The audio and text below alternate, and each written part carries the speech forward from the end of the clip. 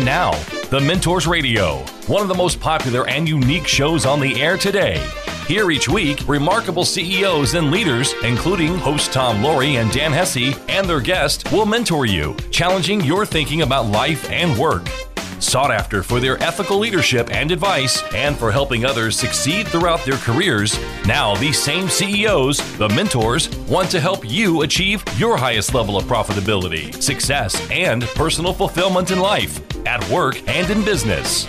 Learn more and check out the show notes at thementorsradio.com.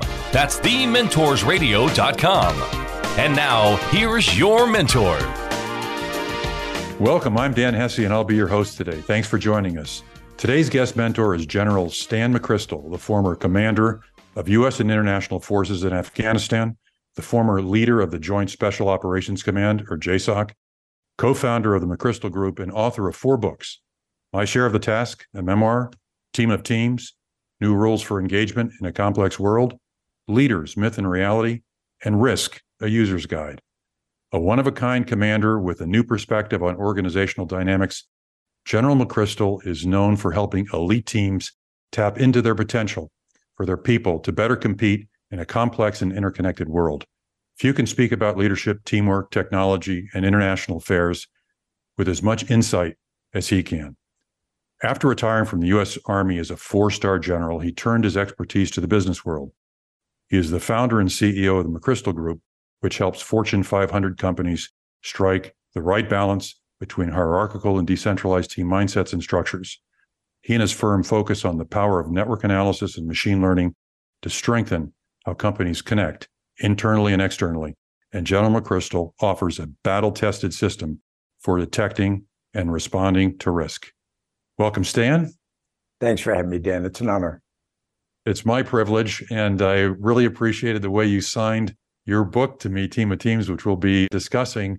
Son of 45. For our listeners, it's a bond that Stan and I share. Our fathers were classmates at West Point, class of 1945. When I was growing up as an Army brat, Stan, I had absolutely no idea what I wanted to be. I thought maybe one day I'd want to be president. Obviously, that hasn't come to pass, but I don't know. I'm young enough.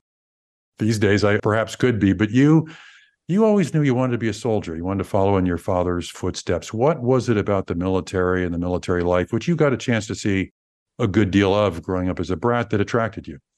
He was my father. My father was a soft-spoken man, not braggadocious at all, but he was a confident, charismatic guy, at least to his son. And I was the 4th of 6 kids. I remember when I was young, we didn't live out on Army bases. Once I had a memory, we moved to DC, but he'd come home in his uniform, and then he went off to Vietnam, and then he'd come back, and then he went back to Vietnam for additional tours. And the entire time, he was just a figure that I admired, the way he was around us and the way I thought he was in combat. And then the whole idea of a military life just seemed right for me, seemed comfortable. I think more than any of my siblings, from a young age, I just had no doubt that that's what I'd like to do. In business, I found that difficult times of crisis, help bring people together, teams closer, individuals closer. I still have regular Zooms, each quarter with a number of different teams that I worked with during my business career. I don't know what it says about my capability as a leader that we were always in trouble. But you actually had a chance to kind of be in a group in a difficult situation very early. West Point, I think you described it in one of your books as almost like a penal colony. I had a chance to, go and speak at West Point and on leadership, and I was so impressed by the young men and women who were the cadets there. What does West Point teach you about leadership? It probably tries to teach you more than I learned about leadership, but I think it's the entirety of the experience, because you have leadership courses, very intentional experiences where they put you in the chain of command to serve in different roles. But it's all about leadership. You're in an environment where they focus on discipline, they focus on standards, they focus on a certain level of sacrifice. They don't talk about it, but the reality was in the early 1970s, spending 4 years at West Point was a sacrifice, what you're missing, what you might have experienced at another college. They started to teach you about your responsibility towards soldiers, the people that you would lead and be responsible for and be responsible to. And so I think that much of the leadership that I left the academy with wasn't the obvious kinds of leadership. I couldn't stand like Robert E. Lee. I couldn't direct things like Douglas MacArthur. But I had this identity that I was someone who was to be honorable, someone who was to think about duty, just do it reflexively, someone who was to show as much courage as I was capable of, and someone who is responsible to take care of other people. And, you do that imperfectly, but you do leave with that idea that is what you are supposed to embody. You mentioned, I think it was a Major Barato who really saw something in you. You were a bit of a troublemaker at West Point, but he saw a lot of potential in you. How important was that jolt of confidence maybe that he gave you in terms of kind of you taking your performance as a cadet to the next level? Hugely important. I got to West Point knowing I wanted to be an Army officer, but that was 4 years away. And I didn't take West Point seriously because I thought it was just sort of a stop on the highway to being an Army officer. Well, West Point took it much more seriously than I did. And so particularly for my first 2 years, I got in a lot of trouble for my conduct, poor conduct. And I got into hot water with my academics, largely because I didn't study, not because I was stupid, but I didn't study. And so the first 2 years were this series of difficult moments for me. And so I made it through the second year, and I'm starting my, what they call it, cow or junior year. And that's the first time you're actually committed long-term to the Army. And I had my initial counseling with this a Major Barato, a new tactical officer for our company. And he was having a session with every cadet in the company just to get to know you. And so I go in and he sits down across from his desk. He was a special forces officer. And he looked at me and he goes, I think that you are going to be a great Army officer and you're going to be a really good cadet these next 2 years. And I remember trying to kind of crane my neck to see if he's looking at the wrong file. And I then just asked him, I said, do you know who you're talking to? I just got off my fourth major punishment, 4 slug. I almost got thrown out for having too many demerits in a year. And he says, no. He says, the things that you have not done well in don't matter that much in the Army. And the things that I do see as strengths in your record to date are things I think are going to serve you real well. And I remember walking out of that meeting sort of on a cloud, not because I thought I had it made, but because here's a guy who saw it the way I wanted to see it, at least. But he just showed that this tremendous amount of trust in me. And it was amazing the difference that made over the next 2 years and then over the rest of my career. It's a great example of what one person, what difference they can make in your life. Actually, Tim Brown, who is the White Heisman Trophy winner and Hall of Fame receiver, actually the only Heisman Trophy winning receiver in the Hall of Fame, told a similar story when he got called in to see a new coach, Coach Holtz, and Brown wasn't even starting. And Holtz told him, I think you can be the best football player in America.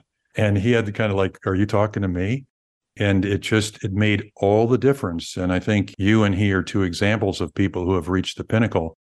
And somebody like that played such a key role in it.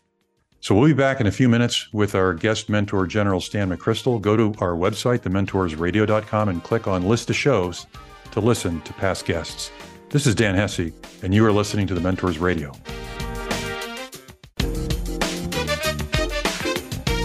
And now, back to The Mentors, where remarkable CEOs challenge your thinking about life and business.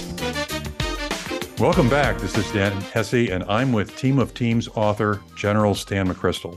Stan, Team of Teams is really a great business study, and you kind of start with Frederick Taylor, kind of right at the beginning of the 20th century, and his theory of scientific management and how that was really a breakthrough. It made companies much more productive, and it helped the American machinery make the weapons we needed for the Second World War.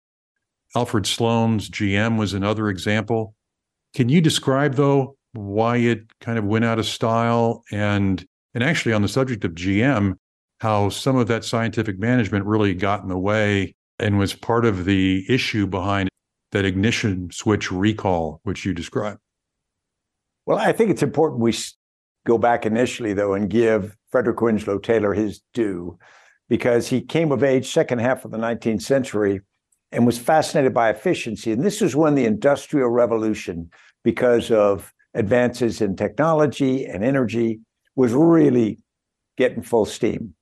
And what he found was, if you standardized expectations, if you standardized the way people did things, you saw this massive improvement in efficiency. And so what that led to is organizing for standardization, organizing for efficiency, and essentially then being focused on efficiency. And every one of us, Dan, you, me, and everyone we know, has been affected by the pursuit of efficiency over time, because the capitalist system, of course, is built upon that idea. But it runs into limits at a point, because you start to treat people like automatons. You start to expect that everything fits into a neat box and it operates in a certain way. And that doesn't run into the reality of human beings. And it also runs up against complex environments. And what I mean is, if you build a very efficient system that makes the most X with the least Y and therefore gives you the greatest profit, that's fine as long as the system, the conditions around you aren't constantly changing. But if the materials are changing, if the product you have to produce is changing, if the conditions in which you're functioning are constantly changing, then a very efficient static system becomes brittle. Think of a sailing ship. You're about to leave port and the sea is a certain way, the winds are a certain way, you know where you want to go. So you tie all the sails down, you set the rudder, and you go. And that's good for usually about 2 minutes until there's a change in the winds and whatnot. And then you have to constantly adjust. Well, think of a very hyper-efficient system doesn't adjust easily. And so what Frederick Winslow Taylor and his proponents ran into is, as you got into a more complex environment, it turned out to be less adaptable than it really needed to be. And so as we got into a more modern, as we found in recent years, everything gets faster and with more variables, suddenly those systems turn out to be not fit for purpose. So you took inspiration as well from historical figures like Admiral Nelson of the British Admiralty. What was it about him that inspired you? Well, who could not be inspired by a guy who at age 47 had already become the penultimate naval hero? He'd lost one eye and one arm in previous combat, and he takes the British Navy into a one-sided fight against a much larger French and Spanish fleet. He's got 22 ships of the line, they've got 33, and he attacks them courageously. So who couldn't be at least motivated by that narrative? But the really interesting thing about him is he understood that the battle, if it went the way he wanted, would be chaos. And so he set up a plan of action to attack the French and Spanish fleet in two parallel lines and basically T-bone the Spanish and French fleet. And what that would do, it would create this melee of unorganized combat, which was antithetical to the way most military leaders in naval combat tried to fight. But he believed that if he freed his ship captains, he called them his entrepreneurs of battle, if he freed them into this free-flowing gunfight, that they would prove superior. And that's exactly what happened. He created the chaos he wanted, And in that chaos, they captured or destroyed 27 of the enemy's 33 ships without the loss of a single British ship. So those lessons, the ones that you described earlier with respect to Taylor and Nelson, you went to Iraq and you faced an Al-Qaeda there in Iraq that kind of made traditional command and control warfare, less effective. Tell us about that. You remember we fought the first Gulf War in the spring of 1991, and Saddam Hussein put his army on a Gulf tee, and we spent months getting ready, and then we whacked it. And I think a lot of people thought that when we went in 2003, that it would be similar again. We would do this juggernaut invasion, capture Baghdad, turn over the government of Saddam Hussein. And for the first part of the fight, that largely is how it played out. But once you got by that, once the government was overturned, we entered this chaotic environment, which resistance by the Iraqi people, this xenophobic response to having occupying power, first created sort of disorganized violence. And then that violence was coalesced around an organization called Al-Qaeda in Iraq, a very well organized but different terrorist structure. We suddenly found ourselves, we were no longer fighting a great white shark that we could identify, locate, and kill. We're fighting this school of piranha. And it required a completely different approach, a much more flexible, a much more decentralized approach, a much more organic, constant adaptation. And the U.S. Army was not set up for that. We weren't set up for it organizationally, and I would argue we weren't set up for it mentally. So I'm a huge believer in culture. And, I believe that building a great culture is probably the most important role a leader, certainly a CEO, has. And you talk about teams and building teams and the culture of teams. And you focus a lot on two tenets, trust and shared purpose. You use the Navy SEALs as an example. Describe why these two tenets, trust and shared purpose, are so important. They're critical because you're really trying to reach a situation where the people rely on each other without doubt. And so what they're willing to do is throw something up in the air, knowing that their comrade will catch it if at all possible. And so you decrease transaction costs. You don't have to watch your back as someone else is watching your back. There are just so many things that make the organization, starting at small groups, better.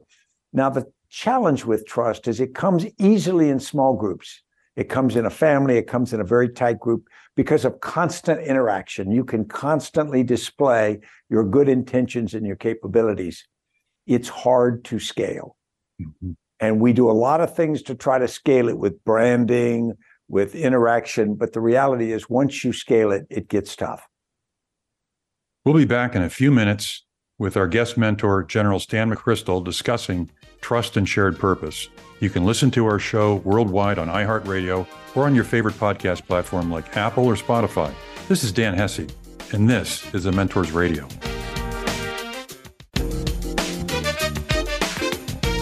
And now, back to The Mentors, where remarkable CEOs challenge your thinking about life and business. Welcome back. This is Dan Hesse, and I'm talking with Team of Teams author General Stan McChrystal. You tell us, Stan, that delegation is really important in terms of fighting, we'll call it this war of these fast-moving piranhas. You use the example of, your team would go on a raid, they'd capture all of this material with great value from an intelligence perspective. They'd put it in a sack, they'd take it back to the intel group, and by the time they got it and had a chance to analyze it, too much time had passed. It wasn't really valuable anymore. So how did you deal with that? How did you fix that kind of situation?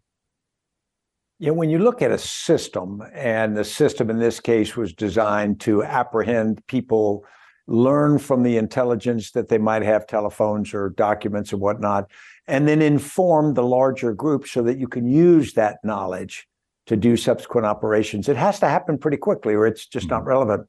And our system, both procedurally and culturally, was just too slow. We would bag this stuff up. We'd send it down to the base we had outside of Baghdad International Airport. And then we didn't have enough translators to read it. So it would sit in this corner till one or two translators could get to it after certain days. And of course, by then, most of the intelligence has been overcome by events.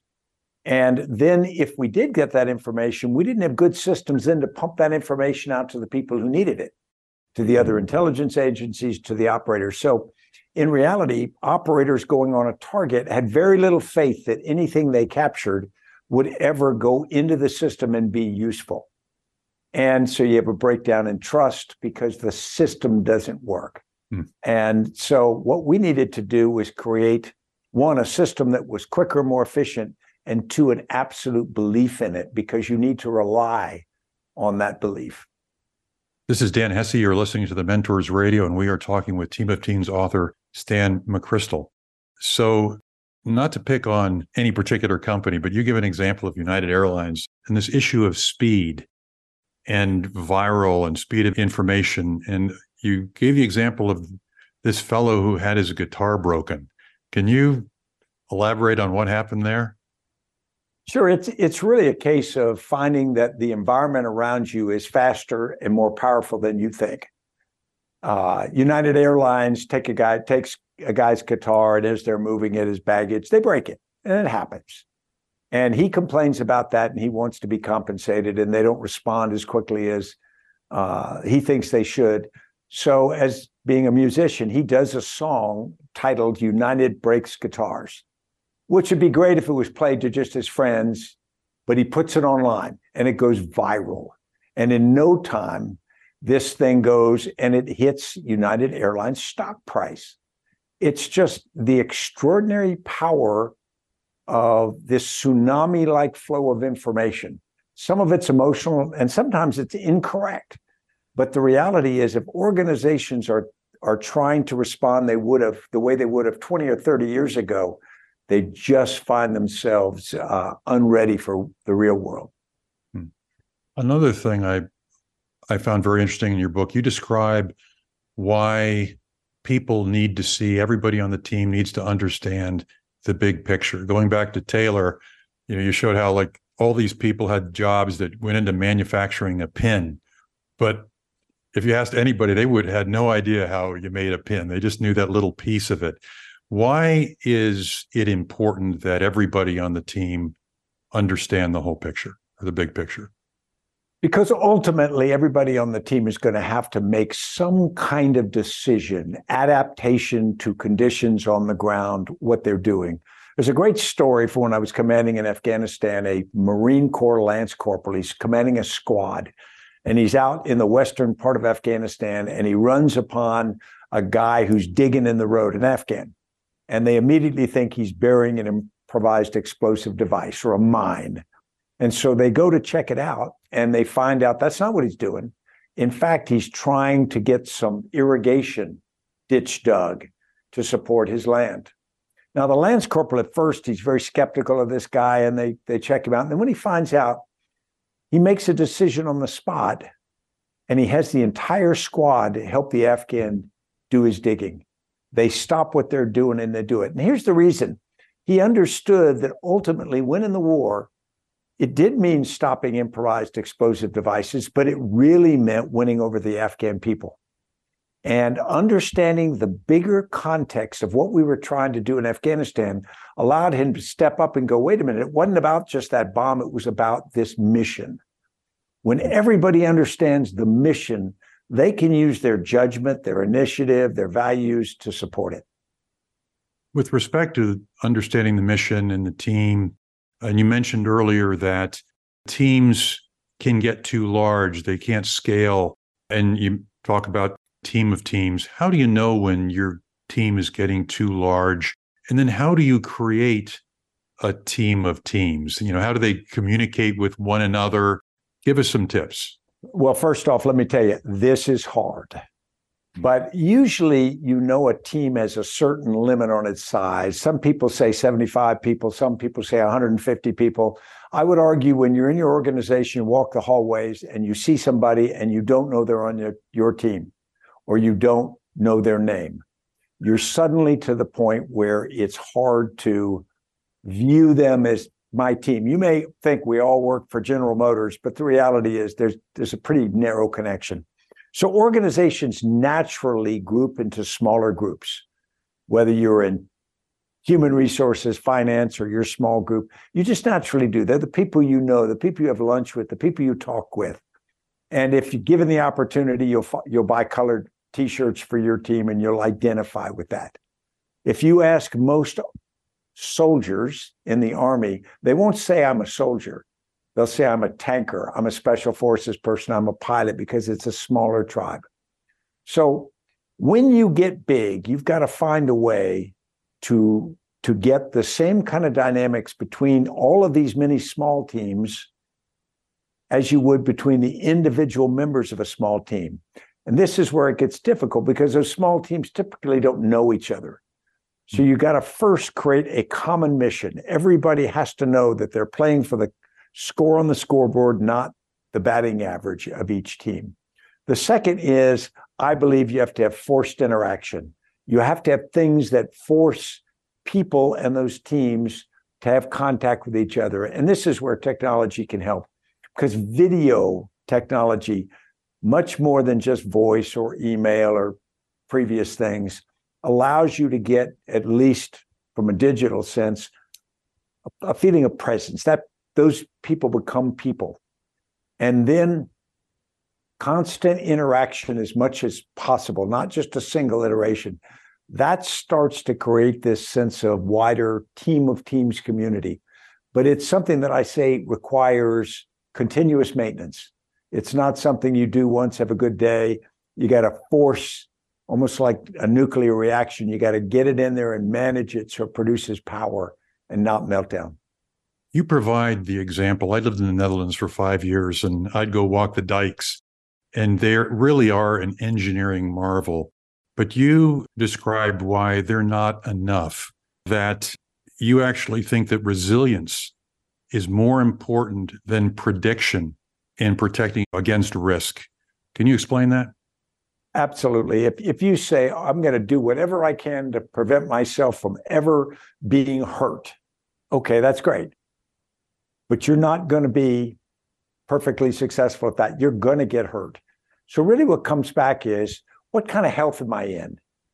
Can my body respond? Do I have the immune system? Do I have the physical strength? Do I have all of those things, support systems around me that make up for the fact that I'm going to fall down, I'm going to stumble, I'm going to get injured? And I think economies are like that. Armies are like that. Businesses are like that. And if you create this idea that we are invulnerable and therefore will never be hurt, the day you are, it's hard to recover. We'll be back in a few minutes with our guest mentor, General Stan McChrystal. This is Dan Hesse, and this is the Mentors Radio.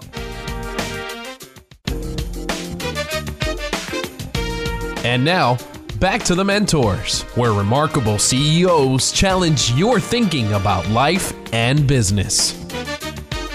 Welcome back. This is Dan Hesse, and I'm talking with General Stan McChrystal about scaling organizations by creating a team of teams.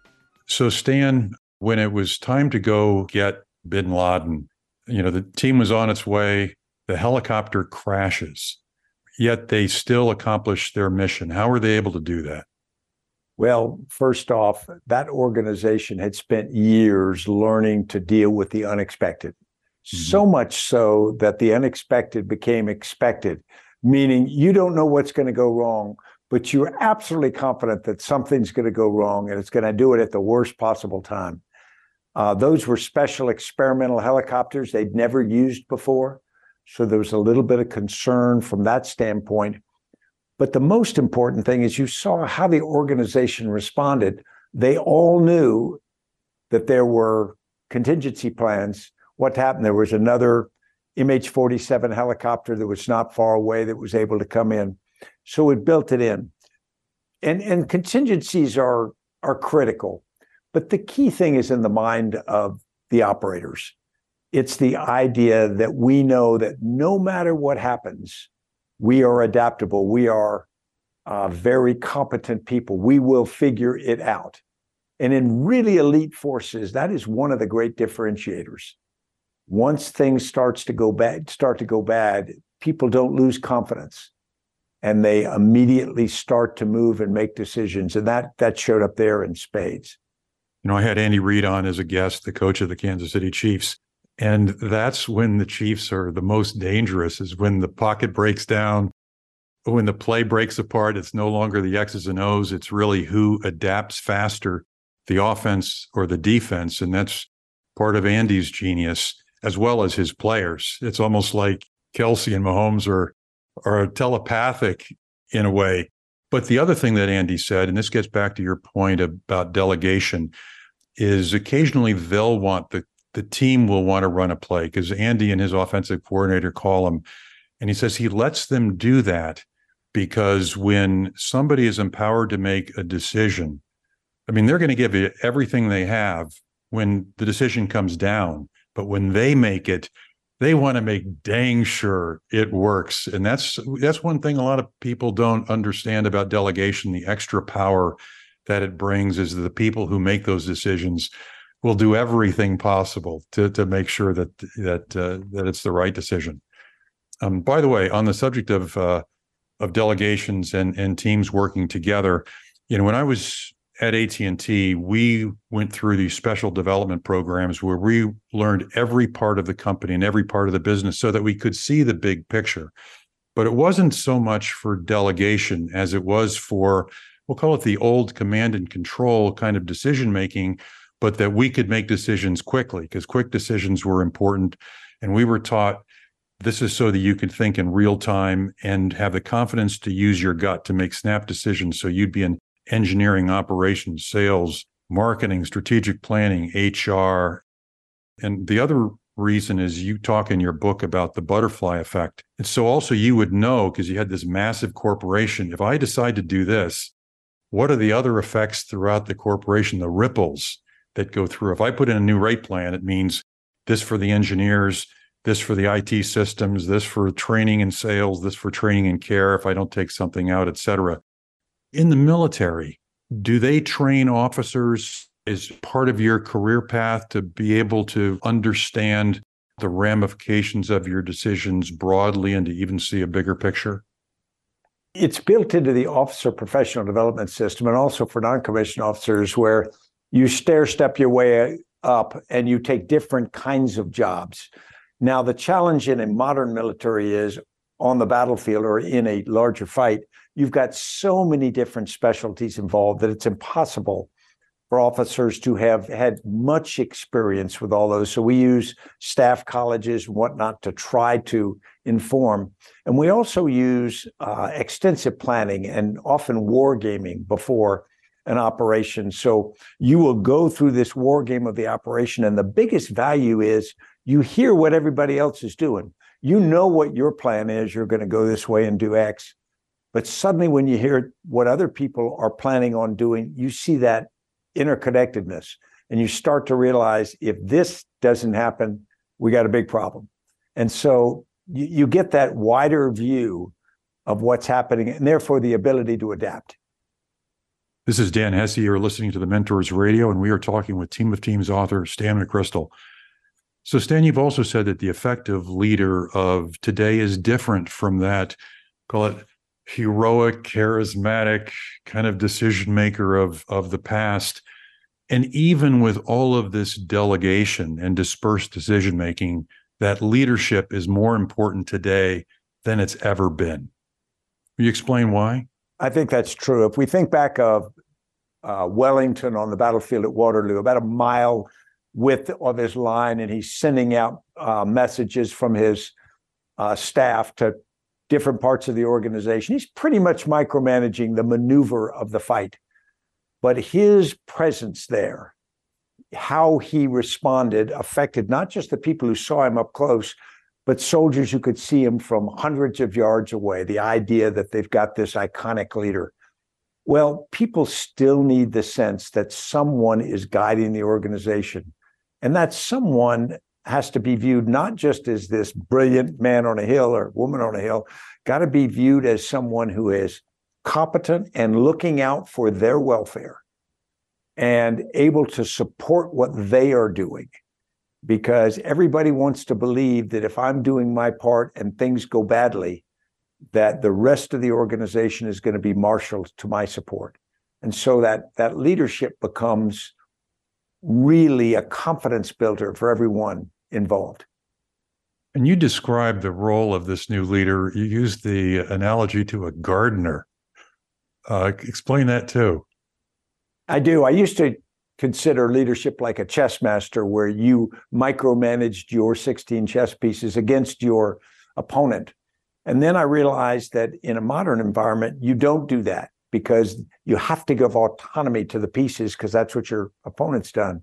So the gardener analogy is, a gardener isn't irrelevant, but a gardener doesn't grow anything, because only plants can grow things. But a gardener creates the ground, creates the environment or the ecosystem. A gardener plants, waters, feeds, weeds. A gardener lets plants do effectively. That's what only plants can do. And so the gardener, it's a less egotistical, a less heroic role, but I would argue it's no less important, and maybe more important. And it has to be continuous. You can't give instructions and go to the golf course. You have to do what I call eyes on, hands off leadership, where you are marinating in the information, but only touching something when your intervention is needed and will be value added. We'll be back in a few minutes talking with General Stan McChrystal about resilience. You can find all of our show notes and links at thementorsradio.com. For those who listen to us on Spotify, Apple, or on one of the many podcast platforms that carry our show, if you enjoy these conversations, please give us a good review and tell a friend. This is Dan Hesse, and this is The Mentors Radio.